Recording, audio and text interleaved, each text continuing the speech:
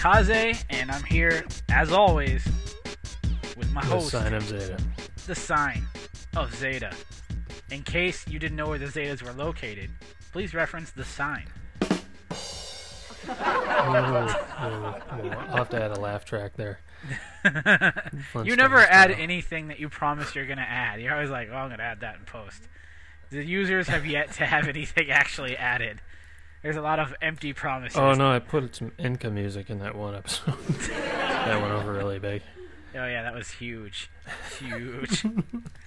So anyway, we're here to be the fearless anime video games lifestyle podcast, where we cover anime and video games and never get sponsored by anyone because we're so underground. No one's good enough, man. Like, if we were in a movie, we would have, like, goggles on our heads and, like, black leather and dreadlocks because we're so underground. No. We'd be dancing to... Absolutely not. Do not techno, make parallels of that notion whatsoever. Techno remixes of White Zombie songs. That's how you know we're underground. Hollywood underground. I'm afraid. I hope we're way more underground than that. Because I saw that on TBS the other day. I know, every time, though, they show, like, counterculture people in Hollywood movies, that's what they look like. Goggles. Oh yeah, I see what you're saying, like Tim Burton. You have to have goggles on your head, like, you know, Johnny Mnemonic or The Matrix or, you know, Hackers or any movie like that where there's like a elite underground. They're always wearing trench coats and goggles. I don't know why. I don't know what the goggles are protecting them for. High-speed press releases. I have dry eyes. Don't mock me. So the goggle-wearing constituency of Game Face Radio is just disconnected. Click. Fuck 'em. Alright, so... like dandruff off my shoulder. Now that you guys have your trench coats on, we're going to talk, as always, first and foremost, about what you've been playing. Oh, I got a PS2. Welcome to the 90s. Wait, when did okay, PS1? for reference, right? this episode is 2/9/2008. In case I didn't mention at the top of the show, you've not hit a time warp. Well, I have actually kind of hit a time warp because of the fact that, like, now I've had this pile of PS2 games building up for. I mean, the first PS2 game I bought was like 4 years ago. So it's just kind of, you know, it's not like normally when you buy a machine, when you buy any machine usually, this has kind of changed since the Dreamcast came out, but usually when you buy any machine, there's just a few games to choose from, and they're all shit.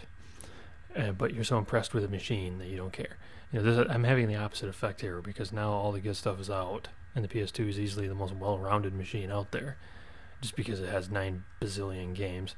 No other reason. The hardware is garbage, but the game selection is fantastic. So yeah, I think these guys know what the PS2 is. You can go ahead and go on. No, they don't. They've forgotten because they'll have 360s. They don't know what it's like to be able to, like, or PS3s.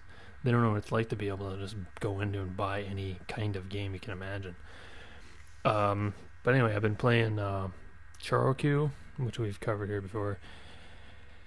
Car PG, as they call it, like Animal Crossing with cars, pretty much. A bunch of SNK stuff, because SNK is going through one of those phases. Like, it seems like they go through phases where they don't release anything in the US for like 5 years, and then all of a sudden they'll come back and put out a bunch of stuff, and then they'll just disappear for a while, and there'll be a bunch of Japanese only releases and a bunch of 3D stuff. Well, I did buy a 3D game from them. First 3D SNK game I've ever owned, I'm pretty sure.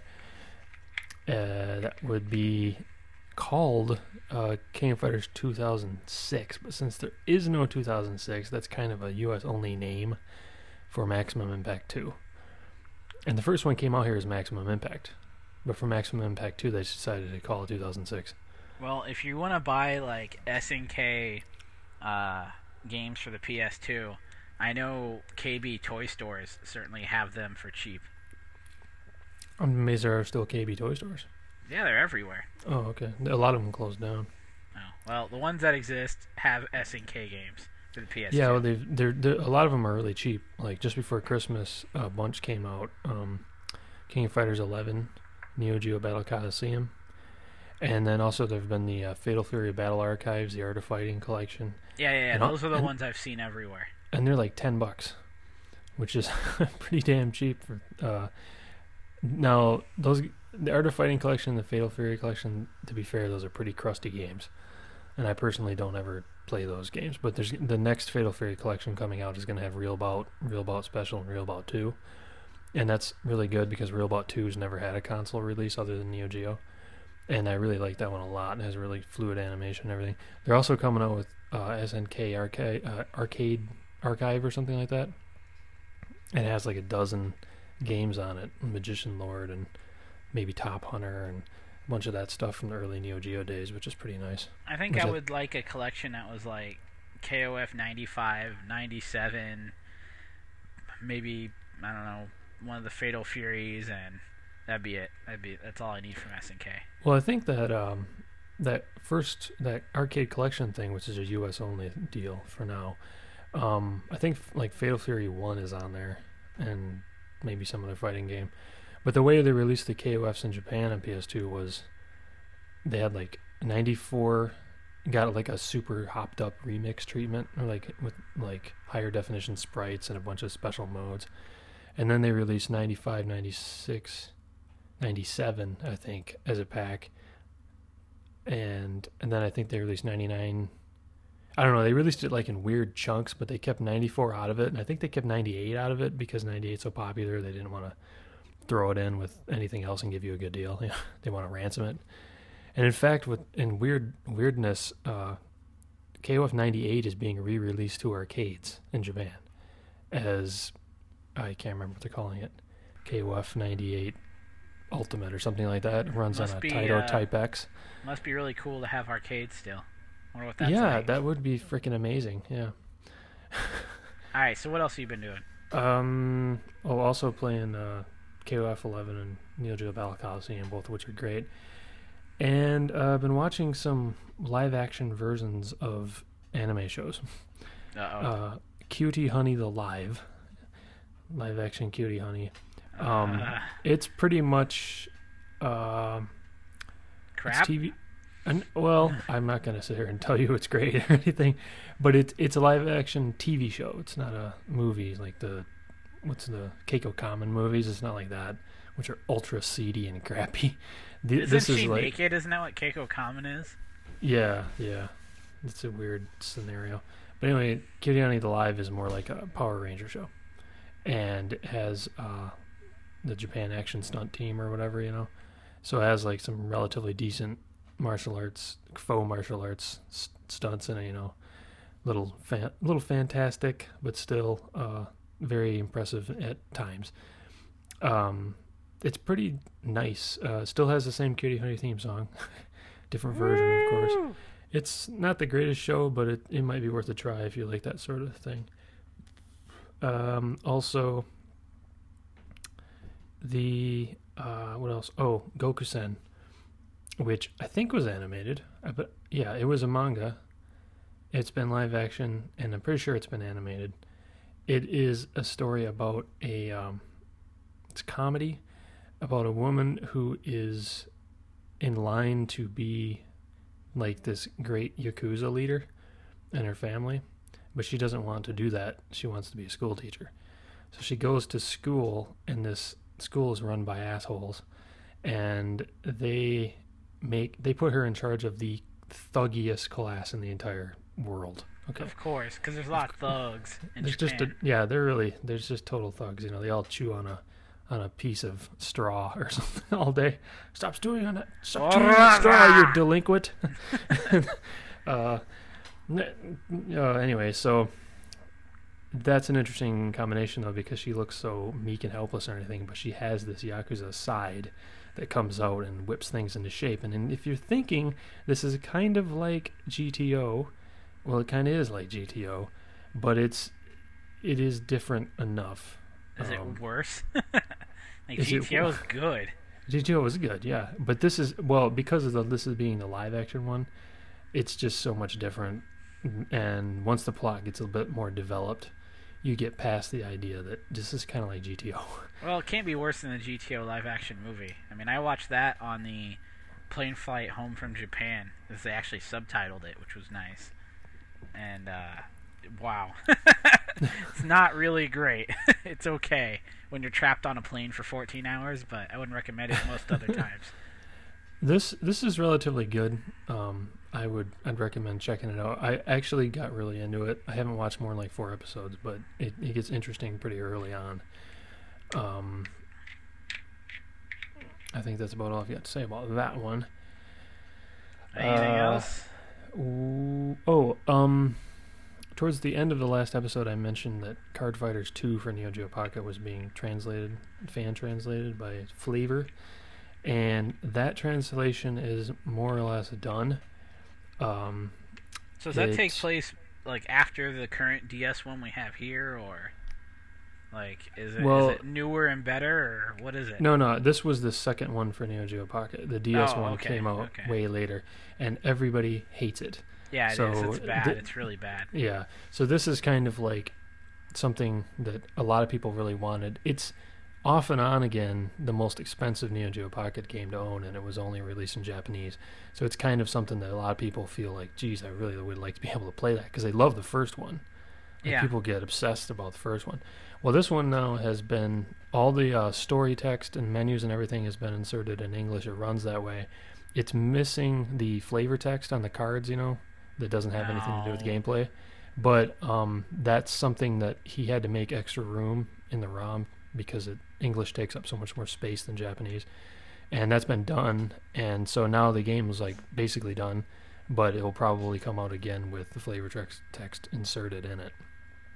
The interesting thing is, I believe there is a Neo Geo Pocket emulator for DS, and I think he wrote it. I'm not sure. But anyway, there's a video on the website of Card Fighters 2 running on a DS. Which is what most people really, really, really want, because getting a Neo Geo Pocket flash card is very hard. Yeah. I didn't know about this. I love this news. That's a recent development there. I can play Match of Millennium again. Fuck yeah. Well, you can play this, which is cool, Yeah, this is cool too, but I do love Go Match to of Millennium. cfc2english.blogspot.com, and you can see the video. Now, as far as getting a hold of the ROM translated, it's kind of like the usual thing. Like, he's only going to release a patch, of course, because that's legal, and then you're going to have to find the ROM and patch it, or probably find a translated ROM somewhere on some forums, some ROM site, probably. Well, eventually that'll be what you do. I would be willing to bet a good part of the GF army are the kind of people that have done just that sort of thing before. Probably, yeah. Well, a lot of people are used to just being able to find the translated ROM. I've always had to patch it myself with the IPS thing, and like I've done that more times than I care to recall. It's not really hard at all. Anyone with Monaco skills can do it. If you can't do it, then you need to go down to the store and pay $60 for every game you play. It's about as hard to do as getting a hold of Game Face Radio and listening to it, really. It's about the same level of difficulty. Well, the instructions are a little... Anyway, yeah, it's not difficult. Okay, so that's all you've been doing. Then I'm going to take the reins, for I have content to drop. Are you ready? I'm dropping. That's what I miss about the 90s. You used to be able to drop science and drop English, and now you can't really drop anything. It's kind of lame. I miss dropping it. But I'm going to drop the best anime I have seen in 5 years, at least. I have not been just gripped like in my tracks by a show in quite a while, and I have to say that this is completely written for adults from an adult perspective. I like it much better than Haruhi. I like it better than everything else I've seen lately. And you've already heard of it, and probably most of you have seen it. It's called Death Note, and it's fantastic. If you have not seen Death Note, the premise is pretty simple. Essentially, a guy finds a notebook that when you write the names of people in it and imagine their faces, they die. And you have a certain amount of control over how they die and what they do when they die, depending on what you write in the notebook. There's like a bunch of rules that govern this. And the guy that finds it is really, really smart. And he decides that he's going to set himself up as the new god by killing all evil people he can ever find out the names and faces of. So he immediately just goes online and kills, 1,000 criminals in one day. And he kills them all by heart attack. So the police immediately recognize that someone is responsible. And essentially he is being hunted by a really clever FBI agent who's only known as L, and the story devolves into a very detective-y, cat and mousey kind of sequence between the main character and this L guy as they each try to figure out who the other one is. And obviously the main character wants to find out his face and name and kill him, and L wants to find him out and bring him to justice. And it's an awesome dance of suspense, and it's incredibly clever. Most of the time you're watching an anime and the characters are dumber than you, Yeah. You come to conclusions much quicker. You're watching Haruhi and you've got, what's going on figured out way ahead of the main character figuring it out. He's way behind you at all times. He is not up to where you're at. Death Note is one of the very few anime I've seen where the characters are actually smart. They're very, very intelligent. They come up with things that you wouldn't have thought of to do. But since the rules of everything are laid out in front of you, and it takes place in the real world, you should have been able to come to that conclusion too. It's not oh, I didn't know that there was miracle, super key blast that you could bust out. No, it's not like that. It's stuff that you could have thought of. It's trickery, it's suspense, it's intelligence, and it's a great detective story. And it's absolutely fantastic. It's short. It has a definitive beginning and end. And I have no beef with it at all. It's only 50 episodes or something. That's not short. For a TV series, it is. Not really. 13 is short for a TV series. No. Haruhi's 13. Yeah, but that was that's only the first part. There will be much more, I'm sure, given its popularity. I'm saying, it's nice that 50 episodes you can easily clear in 2 weeks, It's not going to take up your life. Well, it's nice that it has an end, because the shows that never end, they only end when they get unpopular. Well, they get unpopular because people are fucking sick of it. And why would you drive a show until people get sick of it? I take it back. I think there's only 37 episodes. I think it's 3 seasons. And that's really short compared to the stuff I'm used to, I'm in the last season of Sopranos, I'm, in the 4th season of Lost, the 3rd season of Prison Break, I've seen, all 4 seasons of Naruto and Bleach, and, I'm used to series being much, much, much longer. So 30-something episodes, not long, and a lot fucking happens, a lot. So Death Note is truly one of the greatest anime of this century. And since Zeta never watches anything from this century, you might want to give it a shot, because it's very, very intelligent. Let it get rolling, and try to get through 5 episodes and see if it doesn't just completely hook you like it did me. Well, the thing is, I started watching a couple episodes of it, and I thought that one dude looked like he should be wearing goggles. L? And that just turned me off completely. Oh, whatever. You're much weirder characters than the shit that we've watched. Yeah, that's true. Remember well, Mr. he actually Popo? looked like a Guilty Come on. Gear character. Remember Mr. Popo from Dragon Ball Z? He's not that bad. I still to this day don't know what Mr. Popo is supposed to be. Are you an alien? Or are you just a really racist depiction of a black guy? I can't tell. Both. I mean, that's the way it worked at the 80s manga, Yeah, I'm just saying, I never quite got whether or not he was some kind of alien or otherworldly spirit, or if he was just a regular black guy. I could never figure it out. Well, it's kind of probably both, because, Takara, the toy company, their logo used to have that, Jigaboo octopus for their mascot for the longest time. And it was relatively popular. You could buy dolls of it, of this octopus and everything. And they eventually got rid of it. They don't use it anymore. They have a different logo. But they used it up to all the way up to the late 80s, I think. Yeah. if you guys know what Mr. Popo is, all you need to do is go to GameFaceRadio.com, go to the blog, and let me know, because I would like to know what Mr. Popo is. Alright, the next show I've been watching is D. Gray Man, which is like a completely fucked up name, considering the main character's name is not D. Gray Man. You know, his name is not Donald Grayman or anything. His name is Alan Walker. Calling the show A. Walker would have been kind of interesting. Yeah, but isn't that like his job or something? He's an exorcist or something? He's an exorcist, which still isn't called a gray man. Like, I don't know what the fuck the name is from. It'll show up later. Yeah, you know, in Zeta Gundam, the Zeta Gundam didn't show up until episode 27 or something like that. I'm on episode 29, I think, and I still don't know what that means. So, they really don't reveal it. D. Gray Man is a story of, basically, there's a certain amount of fragments of power in the world called innocence, and if the demons manage to destroy them all, then they can run havoc on our world. If we get them all, we win. And in the meantime, when people die, a guy shows up and asks them if they would like to bring the person back to life. If they say yes, he brings the person back to life into like this horrific skeleton body, and then he commands the horrific skeleton to kill the person that called him back to life and take their form. Other people.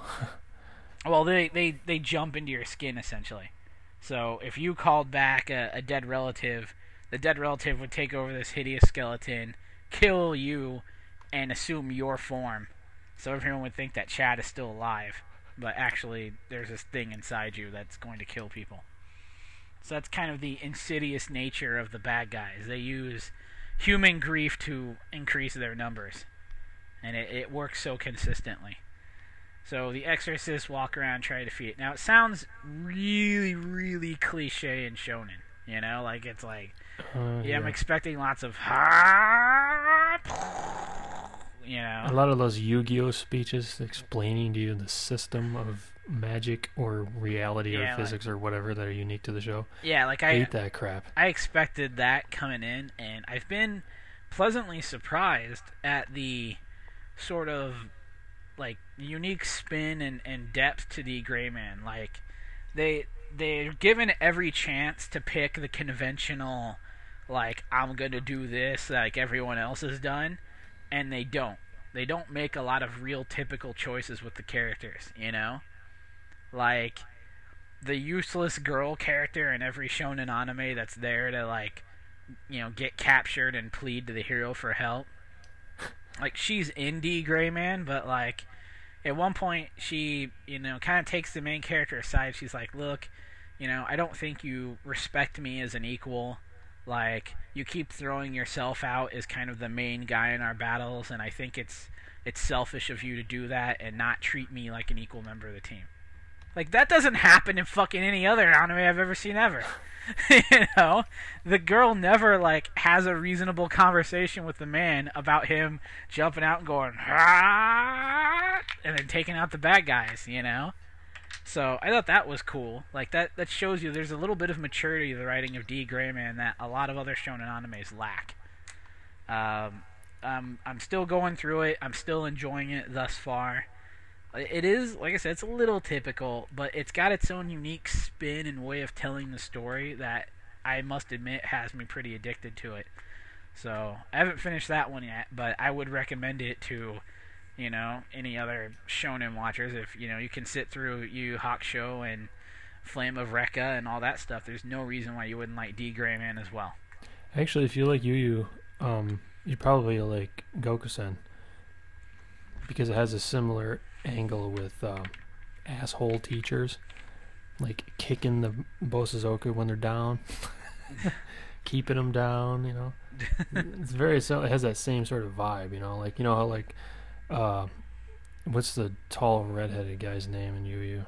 Kuwabara? Yeah, like, if you like Kuwabara as a character, you probably would like Goku-sen, live action or otherwise in general. And if you don't like Kuwabara as a character, you're not human. Yeah, that guy's awesome. Yeah, exactly. You're not human.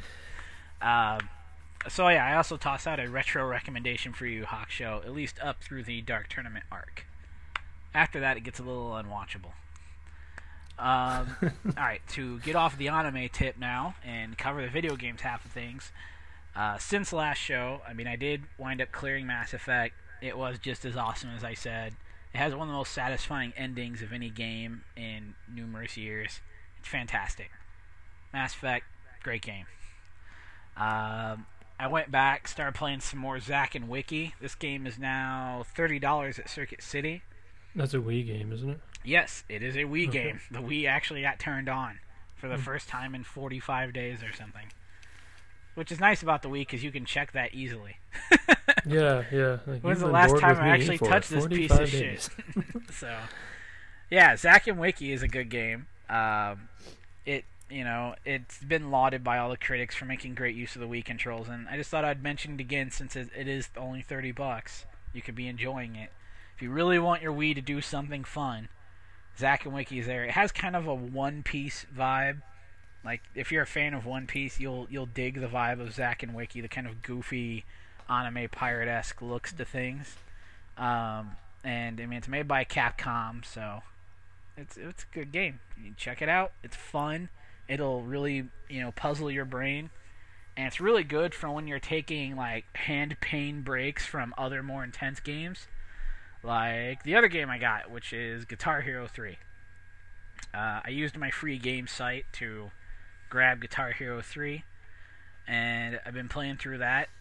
And much like all other music games ever, like I got to the, through medium mode, and it was time to switch to hard, and I really struggled. And then I had that epiphany that happens to music gamers. Where you just start kicking ass. Yeah, where you just... I went in literally 2 days. I went from having only 2 hard songs beat to 22. Beat 20 songs in 2 days. And it just all of a sudden I got hard mode ability. It just unlocked it.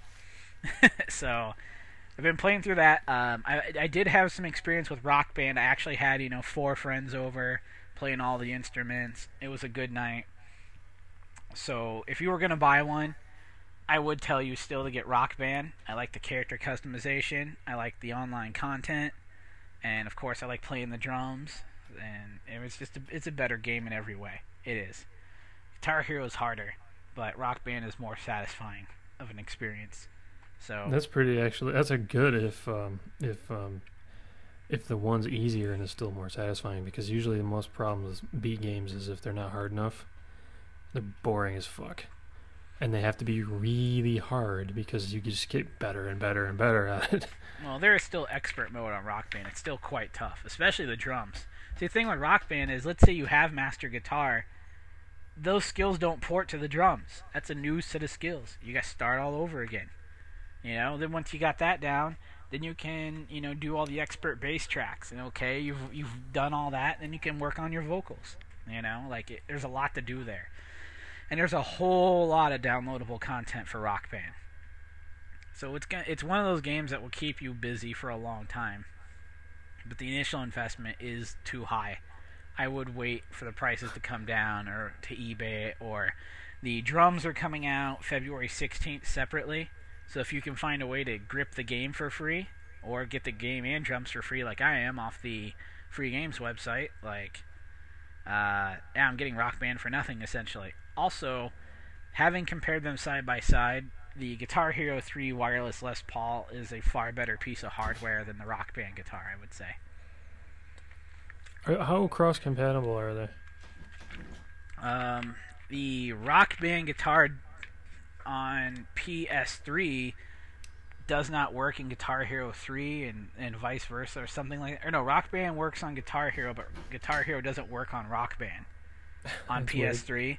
But I think on 360, since Microsoft controls the hardware, I think they both had to meet the exact same specs. So my Guitar Hero 3 guitar worked in Rock Band and it worked in Guitar Hero 3. That's very good considering the insane price of that sort of shit. Yeah, and it's a really nice piece of hardware. It's the click action on the strum and the buttons and everything just feel better, and it's wireless. So I'd say the optimal configuration is, the Rock Band drums, and then you could use an Xbox Live headset instead of buying the microphone, and you could use the Guitar Hero 3 guitar instead of the Rock Band guitar, and get away with kind of a cheap Rock Band experience like that. So check into that. I'm sure you guys have all gotten a chance to play it. You know what you want to do. I did take a moment out of my schedule to play the latest Tony Hawk game on the DS. I was kind of curious. I was curious how tenable something like Rapid Flying 3D worked on a DS screen. Was it playable? I'd say it's surprisingly playable and good. Like, the mechanics and everything, the physics, all of it work up really well. It's just as fun as you remember it, and it has all the features of the later Tony Hawks. It has all the manuals and the wall jumps and the... What about the Wi-Fi? Have not played Wi-Fi. Yeah, but can it be done? I mean... I don't know. I didn't look. I'm still learning how to play, That's, really important to me. I'm more interested in that than I am in, I'd rather it was 2D, 720 or something, as long as I had the Wi-Fi. Well, you can check it out on Google if it is or not. I'm just saying that the game is surprisingly playable. It's very solid. It's easy to navigate. I didn't really get mad at the tiny screen or anything. It worked out just fine.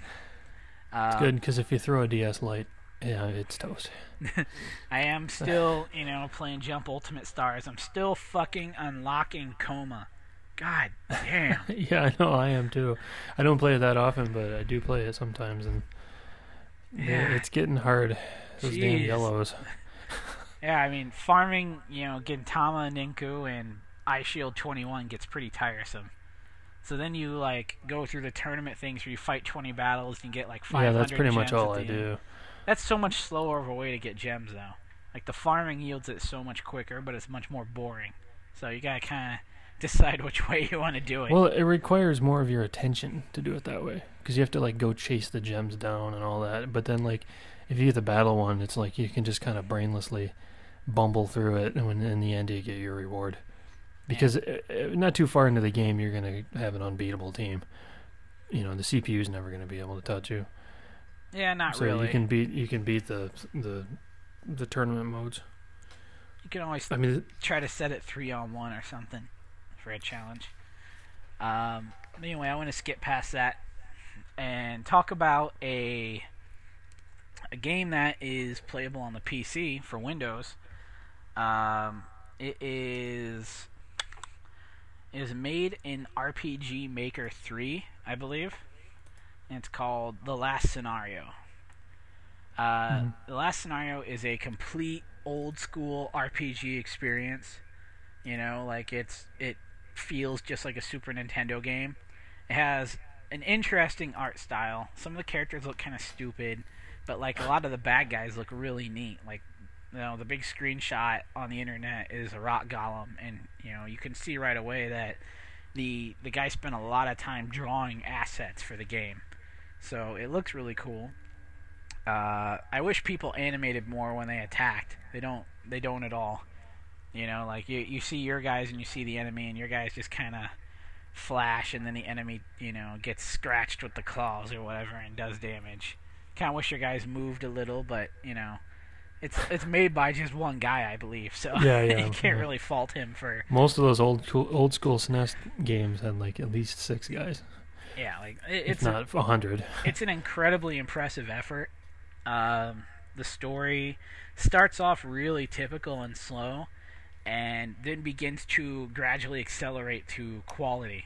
And it seems to be a lot more interesting than a lot of the Final Fantasies I've played. Not only do you get the whole game, but there's also, much like Final Fantasy VIII, a card game, complete tradable, collectible card game inside the game to duel it out with as well. And you can then trade those cards in for items at stores. So there's even incentive to bother playing. But you don't have to. It's optional. Much like Final Fantasy VIII, you walk up, you press a different button than the talk button, and if they are willing to play cards, they'll say something different. So last scenario, I am 8 hours in, and I'm really enjoying myself. I really like the game. I highly recommend everyone at least check it out. If you're a Final Fantasy VI, Chrono Trigger type fan, this will take you right back to that feel. It very much captures the old school SNES feel. So, highly recommended. Also, I've been playing a little bit of Battleships Forever. I've reviewed before on the show Warning Forever, which is like a homemade shooter that's just all bosses that constantly evolve. Battleships Forever is kind of a real-time space battle between a lot of ships that are in the Warning Forever drawing style. And it actually has a story that you advance through, and like you can target individual parts of ships and move a whole squad around, and it's all real-time, and it's vector graphics, and it's fun, and it's nice. Definitely worth checking out. One of the better freeware games I've played in a long time. Is that a Kenta Cho game? I don't know. Or okay, just wondering. I'm not familiar with it. Whew, man, I'm out of breath. Okay, so now's a good time for the news then. A while ago we talked about a new dodgeball game coming out, a new Downtown Kunio dodgeball game, and that is always good. But here's something that's even a little bit more encouraging. It says, okay, that because a new dodgeball game is coming out because Technos has been picked up by somebody else at this point. I've actually forgotten. But there was a post on Insert Credit some time ago saying, a new article from Dengeki states the Famicom Kunio series creators are working with Dojin Circle's Miracle Kids and Downtown 7 to create new Kunio games, one of which, a Kunio dodgeball game for PC, was on sale at the Winter Comiket. They plan to sell it online at some point in the future, and it's got nothing to do with the dodgeball game being released by Arc. Oh, that's right. Arc is making the new dodgeball game. Now, hopefully this manifests itself in some other way than yet another dodgeball game down the line, because the dodgeballs are cool and everything, but I'd really like to have a new real Kunio game, and a beat 'em up on the DS. I mean, if they released it here for the DS as River City Ransom 2, like literally kept the original title, that shit would sell 1 million copies. Well, I don't know about 1 million, but a lot. It would do really well. Well, there's more DSs here than just about anything else ever. So. Yeah. Well, the last beat 'em up game was, I think, on the Super Famicom that they made. Whereas the dodgeball games, they made one for Game Boy Advance, they made one for Neo Geo. There's also like a fake one there's a couple of like very similar to Downtown dodgeball games, like that one that got released here is XS Junior League Dodgeball or whatever. Oh, Dodge da Ball, I think it was actually called. What? Like that one's kind of like Kunio, and then there's like a Chinese one for Windows. It's kind of like Kunio. So I think we've got enough of the dodgeball games. I'd like to have another River City Ransom thing or another Crash and the Boys. Yeah, no shit. I mean, people still remember River City Ransom here quite fondly. Mm-hmm. And I don't know if, like... More fondly than I do, because I didn't even play it when it was new.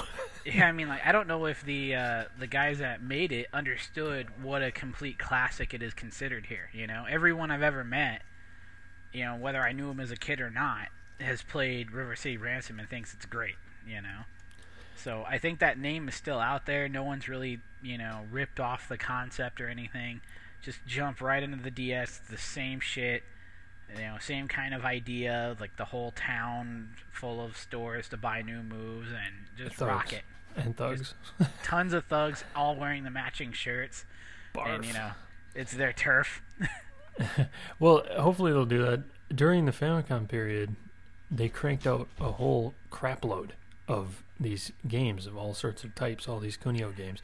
And then then on Super Famicom they did a few, but after that it just kind of like trickled out, and now I think they seem to think the only thing that has a continuing value is dodgeball. Either that or it's much easier to make a dodgeball game. I don't know. I've not really played any of the Super Nintendo ones. Are they any good? Tachi no Banka is pretty good. The jailbreak one. That's, I think, the only one I've played. I actually have that cartridge. I think that's the only Super Nintendo one I played. Can you still really epically fuck people up like you can't. Oh, ever way more. Yeah, way more. All right. Yeah, it has specials, like lightning kick. Oh man. It's a little bit less SD, but it's still SD, so it's pretty good. Okay, so what I'm saying with this though is I hope that this dodgeball game sells a lot at Comic Cat or whatever, and they decide to make a real Kunio game. Here's something else. A while ago, some friends and I were talking about Golgo 13, and I said something like, I wouldn't be surprised if they did a Golgo 13 revival, because it was such a huge show in the 70s and 80s, and manga, more popular as a manga, I think, and new anime kind of blows, and they're always trying to make it not blow, so I think they might revive it. And then like a week later, someone says that Anime News Network is talking about there's going to be a new Golgo 13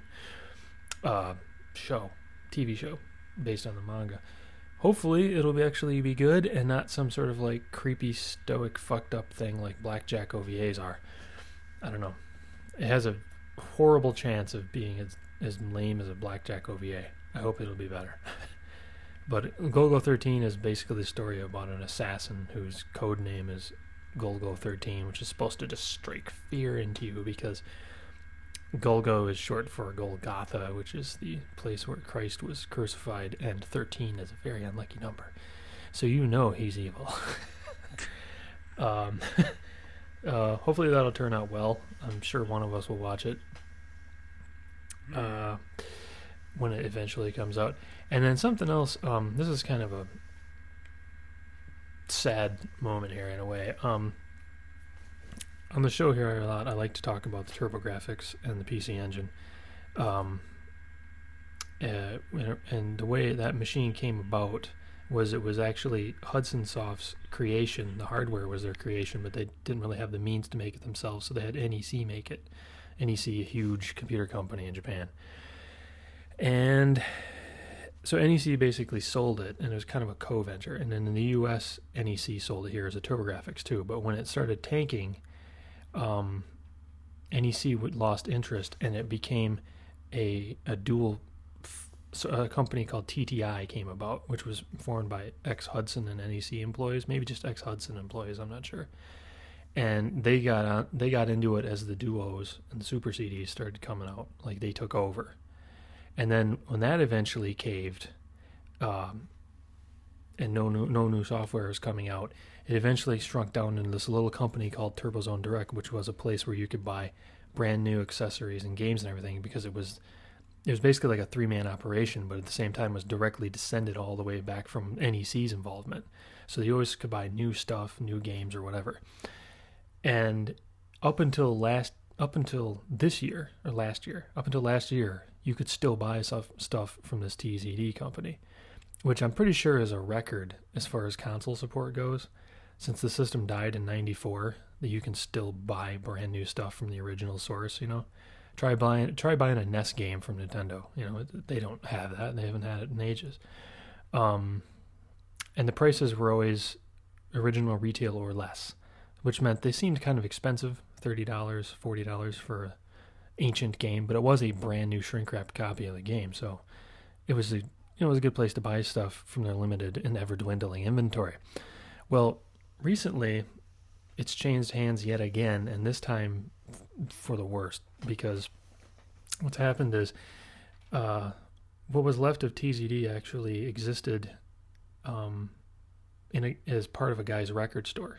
I can't think of the name of the record store, but you know how the CD industry is doing these days. Not so great. And they eventually got to the point where they couldn't renew their lease, and I don't know if they went out of business or they moved or whatever, but they had to get rid of the TZD side of things. So they sold it to a famous internet retailer, eBay retailer, Red Frog. And here's where things go really shitty, okay? Because for some reason, American Turbo stuff is very expensive now, like much more expensive and valuable than the Japanese releases, which makes no sense to me. But evidently that's how it is. And that guy, because TZD eventually shrunk down to one guy, he had a few copies of things laying around that he didn't put up on the shop. Because let's say you've got one copy of Magical Chase, which people are paying $500 for. what are you gonna do? Put it on your site for $40 and have 100 people insist that they clicked on it first? I mean, it's kind of whatever. He was keeping it around. He had a few things under the table. Nothing really wrong with that. And all that stuff, it seems, mostly ended up in the hands of Red Frog. And they have taken the eBay price gouging ball and have run with it all the way to the end, because the other day they posted a copy of Dynastic Hero, which is a pretty uncommon game because by the time it came out, I don't think there was any store you could actually buy it in except Die Hard. I think it was the only store you could actually buy it in. They posted it as a buy it now only item with a price of $900. Now, I don't think they're actually going to move it at $900, but what it does sitting up there is it sort of brings up the prices of all the other copies of Dynastic Hero, which they may also loan. We don't know how many copies they have. My theory is they have like one, which is why they put such an insane price on it, because either they don't. Are they playing the reserve game where they're trying to see how high it will go so they can set the price of their next auction at around that, or? No, I don't think so. I think they're beyond that. That sort of eBay psychology is now antiquated. I think they put it on there at a price that it will never sell at because it sits there and by association brings up the value of all the other shit they're selling. And it's the absolute highest price I've ever seen any American Turbo game for, and Japanese games, I can't even fathom a single one. The most valuable Japanese game I can think of is maybe $250. Well, like what any other video game costs more than $900? Nothing. A couple Neo Geo cartridges, like Metal Slug 1, because there's only like 20 of them, is very valuable. Is it like $1,000 or something? Yeah, I mean, there's that gold Nintendo cartridge that there's only 3 of in the world. Yeah. That's not even a release. That's like $25,000, but as long as like that, things that are actually released, Brickinger is very valuable for Neo Geo CD. It never got released as a cartridge, but even that's only like a few $100, maybe. And the thing is, this game isn't worth $900. But like I said, it not only brings up the values of any other copy of Dynastic Hero by being on there and sitting there and tricking people basically, but it also brings up the value of any other American Turbo release, which they have a huge cache of.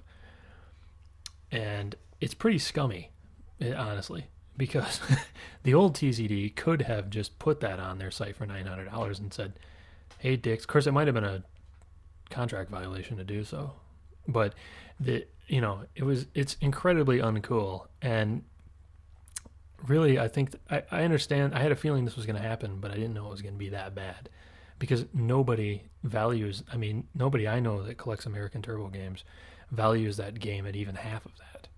But I think they're trying to set this runaway Turbo price guide thing even more crazy, because people are attracted to wasting money. Like if you tell somebody, like if Neo Geo games didn't cost $300, I don't think the system would have lasted 12 years or whatever. I think it just would have petered out. But when you put that huge price on there, you like instantly label it hardcore. And it's very expensive stuff. I see. Tell me more. Yeah, I mean, it's things like that just, I wish a lot of people would get out of their own consoles and just make the games for other systems and be content with that, I kind of wish that's where Sony was at. I wish they weren't really trying so hard with the PS3. It'd be just kind of nice if PS3 games were just instead all Xbox games and we just rolled from there. Or like the Wii doesn't really need to be a console. It's really just a controller.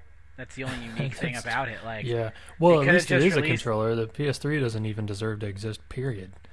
I mean, it doesn't do anything the 360 doesn't do, and it has shitty game library. Plays so Blu-ray. Yippee! Like that. Who gives a shit? Blu-ray. It's got wireless card built in. That's easily fixed. It's got built-in wireless. It plays Blu-ray. Yeah, but that's pretty pathetic. And it lets you put files on the hard drive. I think those are the 3 big things that it does. Oh, and it cures cancer or whatever. Oh, yes, it does. Yes, cures cancer and other things, hair loss. Well, no. I mean, like literally, like its native feature or whatever of just sitting around, like doing math for science or whatever. Like when you're not playing games on it. Like it's trying to, I don't know, it's trying to cure cancer or something like that. It's like a SETI at home thing. Yeah. Oh, I didn't know anything about that. Are you bullshitting me? No, the PS3 holds the Guinness Book of World Records for the largest like multi-computer ever made, because all the PS3s in the world are trying to cure cancer. So it's the largest like computer-powered network ever. Well, it's a joke because I made a joke about how it cured cancer before it came out. Yeah. Because people they've overvalue new machines so much. They only become valuable when they have a large installed base, Yeah, but I mean, it's just like, it's kind of like, Sony, do you need to make systems? Why bother? Well, because they like having their hands in every pot they can. It's like, let Microsoft go through all the headaches of losing money on consoles and shit. Like, why don't you just make the cash from being the game developer? Well, that seems to be the smarter way. They did have something to offer the 32-bit generation, which was, I mean, I'm not a huge fan of PS1, especially early PS1, but they really did make the first 3D system that you could actually stand to play the games on. Yeah, I mean, they kind of brought a mess into a nice, neat pile. Right, but the PS2 and the PS3 certainly didn't do that. Right, because the GameCube sucked. I mean, there wasn't very much good on the GameCube. A very small percentage of their games were any good. Why? Because Nintendo has no fucking quality control. Nintendo has quality control, but they only make so many games. The vast majority. No. I mean, like, they don't disallow licensing. Oh. Like they'll. You mean that Beyblade game I have? They'll let anyone never should have got made. Whatever. And like, I think Nintendo would do a lot of good for themselves if they stopped the shovelware. Like, I mean, 60% of all, or 70 or 80% of Wii games are just shovelware. Like, why not put a stop to that? Because that makes the Wii look bad. Yeah, why it does, but they're in a bad situation because control. if they do that, then that also discourages these companies. They're all in it for profit. They don't know the difference between shovelware and No More Heroes. Yes, they do. No, they know the fucking difference. The guy that makes, Carnival games knows that he's not making No More Heroes. He's not in the dark about that. It's not like, this is fucking rules. This is gonna make mad loot. But if you discourage these people, see, they never used to have this problem because during the Famicom era, there was tons of shovelware, but there was also tons of really good stuff. And how do you decrease the shovelware without just making developers say, fuck it? Because if you say no crap, then like half the Sonic games are not going to be able to make it to Nintendo machines because half of them suck now. Well, those are even valid attempts at games. I'm talking about shit like Ninja Breadman. Shit that's not even really a game, it's so terrible. No, I think the worst stuff is the multi-platform licensed crap. That's the stuff that really brings down the cube, like the Cube, for example. You get your one copy of Smash Brothers, and then you get a Power Rangers, a Bond game, a football game, some other Turok, and all that other shit that's not only garbage, but it's on all the other machines too, and it ruins the brand. And then when you go to the store and think, oh, I think I'll get a GameCube game. Well, guess what? Everybody bought all the good shit, and now there's nothing but crap on the shelf. And you actually start forgetting, like, Alien Hominid, which is awesome. That won't be at the store. There'll just be a fucking Bond game that sucks. And you start thinking the system sucks even more than it does because you've forgotten about all the good stuff. Yeah, but the Wii has its huge library of unique, awful games, which is even worse. Like, it's okay if everyone's got the same bad game, but when you have your own special library of terrible that's only on your system, like, that shows that you care less about what's on your system than the other developers. Ninja Breadman didn't come out for anything else but Wii. Its terribleness is unique to the Wii.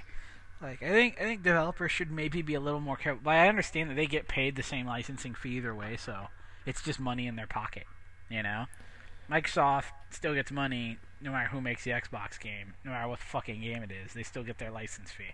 It would be kind of nice, like if you look at the Neo Geo and the Neo Geo Pocket, they both had really small libraries. Like, I think there's only like 109 Neo Geo games in between 1990 and 2001 or whatever. I mean, there's like nothing. But almost all of them are at least good to very good, and only like 4 of them are terrible. Exactly. But that's because they made all of them.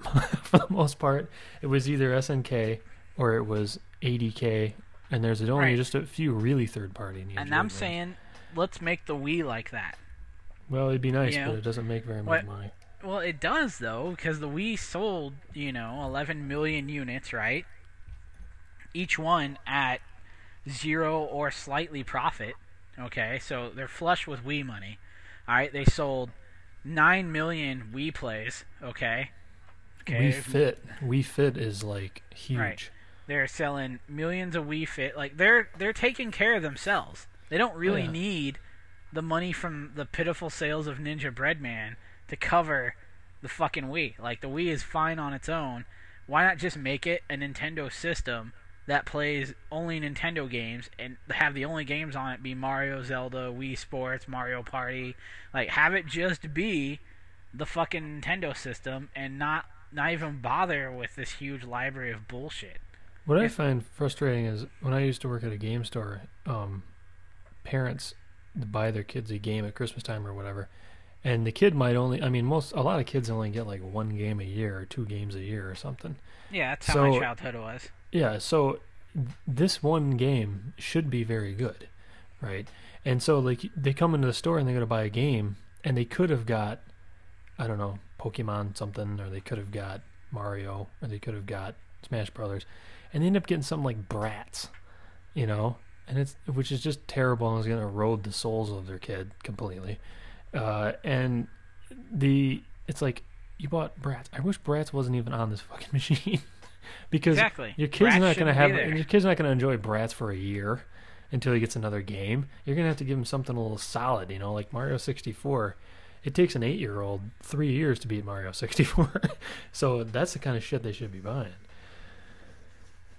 Yeah, I don't know. Because I remember, that's why I kind of wish there was more quality control from Nintendo's standpoint. I mean, Nintendo seal of quality or whatever, like, it should mean something. And it right now it doesn't. It doesn't mean jack. It means no pornography. And the game must boot. Yeah. That's about it. And I press the button, does the game boot? Like, well, kind of. Is it at least 50%? Yeah. Okay, seal of quality. Great. Great whole Nintendo game. Ooh. Like, just, I don't know. I wish they tried a little harder than they do. They don't try very hard. Not to say that there's not bad games for the 360 and the PS3, especially the PS3. PS3's got a big library of terrible games. Mostly, I haven't hardly played anything on PS3. In fact, it's developers like struggling to put something out for it. Anything. Well, I watched somebody play the demo for that. What is it, Uncharted or something like that? Right. Uncharted. I was not exactly blown away by that. It was neat. Well, you watch someone play a demo. That's not really indicative of you playing the final product. A little bit different. It should be somewhat. It's supposed to sell the game, right? They're only showing me the cool stuff, right? Demos are typically not always good. There are good demos and there are bad demos. Some demos make you want to go out and get the game. Some demos are not real indicative of the final product. Like the Burnout Paradise demo turned off a lot of people, and the developer came out and he's like, "Look, guys, it was just a demo. Like, please try the final product before you write off my game, because this is, my masterpiece." And then people tried, and they were like, oh, okay, I guess it is a good game. Whoops. I like it when the demo is better than the game. Fighting Force, or was it Fighting Force 2? They had it, that's like a 3D brawler, like Dynamite Deca. And you could, in the demo, you could, beat these people up and knock them into traffic and run around the cars and try to hit you and shit. And then, when the final game came out, there's, an invisible wall between you and the road, and you can't even go into the road because they didn't have enough memory or something. I don't know why they did. Remember the fucking Bouncer demo? I played the Bouncer demo, but I don't remember it. The original demo that they showed, for all the man, it had, people, grabbing chairs off the tables and throwing them in and, throwing them into the bar. And you get the final game and, none of that shit is possible at all. It's just a really bland beat 'em up that I still beat 6 times for no reason. Because it was short. It didn't take long. So hell, the whole game is short. I beat it 6 times in one run or something. It was no big deal. But, yeah, I kind of wish, things were a little bit more focused towards not letting everything through the gate on Nintendo's end. I think, the Wii is a disappointment to a lot of people. it hasn't really lived up to its sales numbers. It's all hype. There's not like a big library of fun things to play on the Wii at all. Well, it's not all hype, but it's not a well-rounded machine. It's not a PS2 at this point, or anything like that. You got Mario Galaxy, and that's only if you really want to play Mario games. Then you got Metroid Prime. You got people love No More Heroes. They're like freaking out about that. Not really. No More Heroes is only getting mild. I don't think it'll sell big. I wouldn't call that. Well, I don't think it'll sell big either. It's from Grasshopper Manufacturer. All their stuff tanks, regardless of how good it is. What else is a major title? I mean, you're gonna have we got the Smash Brothers coming out. Yeah, and Zelda sold a lot, but I thought it sucked. Twilight Princess. There you go. I would have to say that is one of my least favorite Zelda games. So I mean, there's less than 8 good games for the Wii. A whole year after its release, there's not probably even 8 good games for it. Well, there might be a couple multi-platform ones we're forgetting because they're so forgettable. Like, is Burnout on it? I don't think so. Resident Evil's on it, though, right? You can play that. Oh, yeah. I think Resident Evil 4. A lot of people love Resident Evil 4. Yeah, it's true. They do. I don't like really playing games where I get stressed out, Where it's like, I'm constantly like, oh shit, what's around the next corner? Oh shit. Like, not a huge fan of being very stressed out by my game playing experience, so I like being that's why baffled, I didn't like BioShock like that much. BioShock's a very depressing, stressful environment with which to interact, and it just didn't really make me want to be there, You're not that, like, I don't know, it was okay. I just really couldn't get into BioShock, and so I didn't wind up buying it or playing it. Maybe I will someday, but you won't hear me talking about a lot of like survival horror games or anything like that because it's not really my style. No. Well, with that, I think we've delivered the contents. It was a good solid hour of Game Face Radio, and I hope that was worth the wait. Huh? I hope that was worth it. Hope you guys enjoyed it. We'll see when this episode comes out, and then we'll see how worth the wait it was. We'll cue up the outro. Is that the outro? Damn, it sucks. I assume the real outro is playing over my bad imitation of the outro. It could be. In post? It will definitely be in post. This show is always much better in post, right? Probably. Sounds like crap to us while we're doing it, but in post, it's probably good. Better. God, I almost forgot. Over the credits, I'll have to shout this out. I've got a project coming up, a new venture. It's lifelikecomics.com. You can check it out. I just got a little demo page up, but there will be content hitting there, hopefully by the end of March. So, lifelikecomics.com, new Croy Kaze venture. Feel free to check it out when it's up. There's not much there right now, just an image. But just thought I'd toss that out there, and I will plug it probably in a future show when I've got it up and running. So, with that, I know I'm out. Okay, that's it. I need to go shoot the dog with the squirt gun again.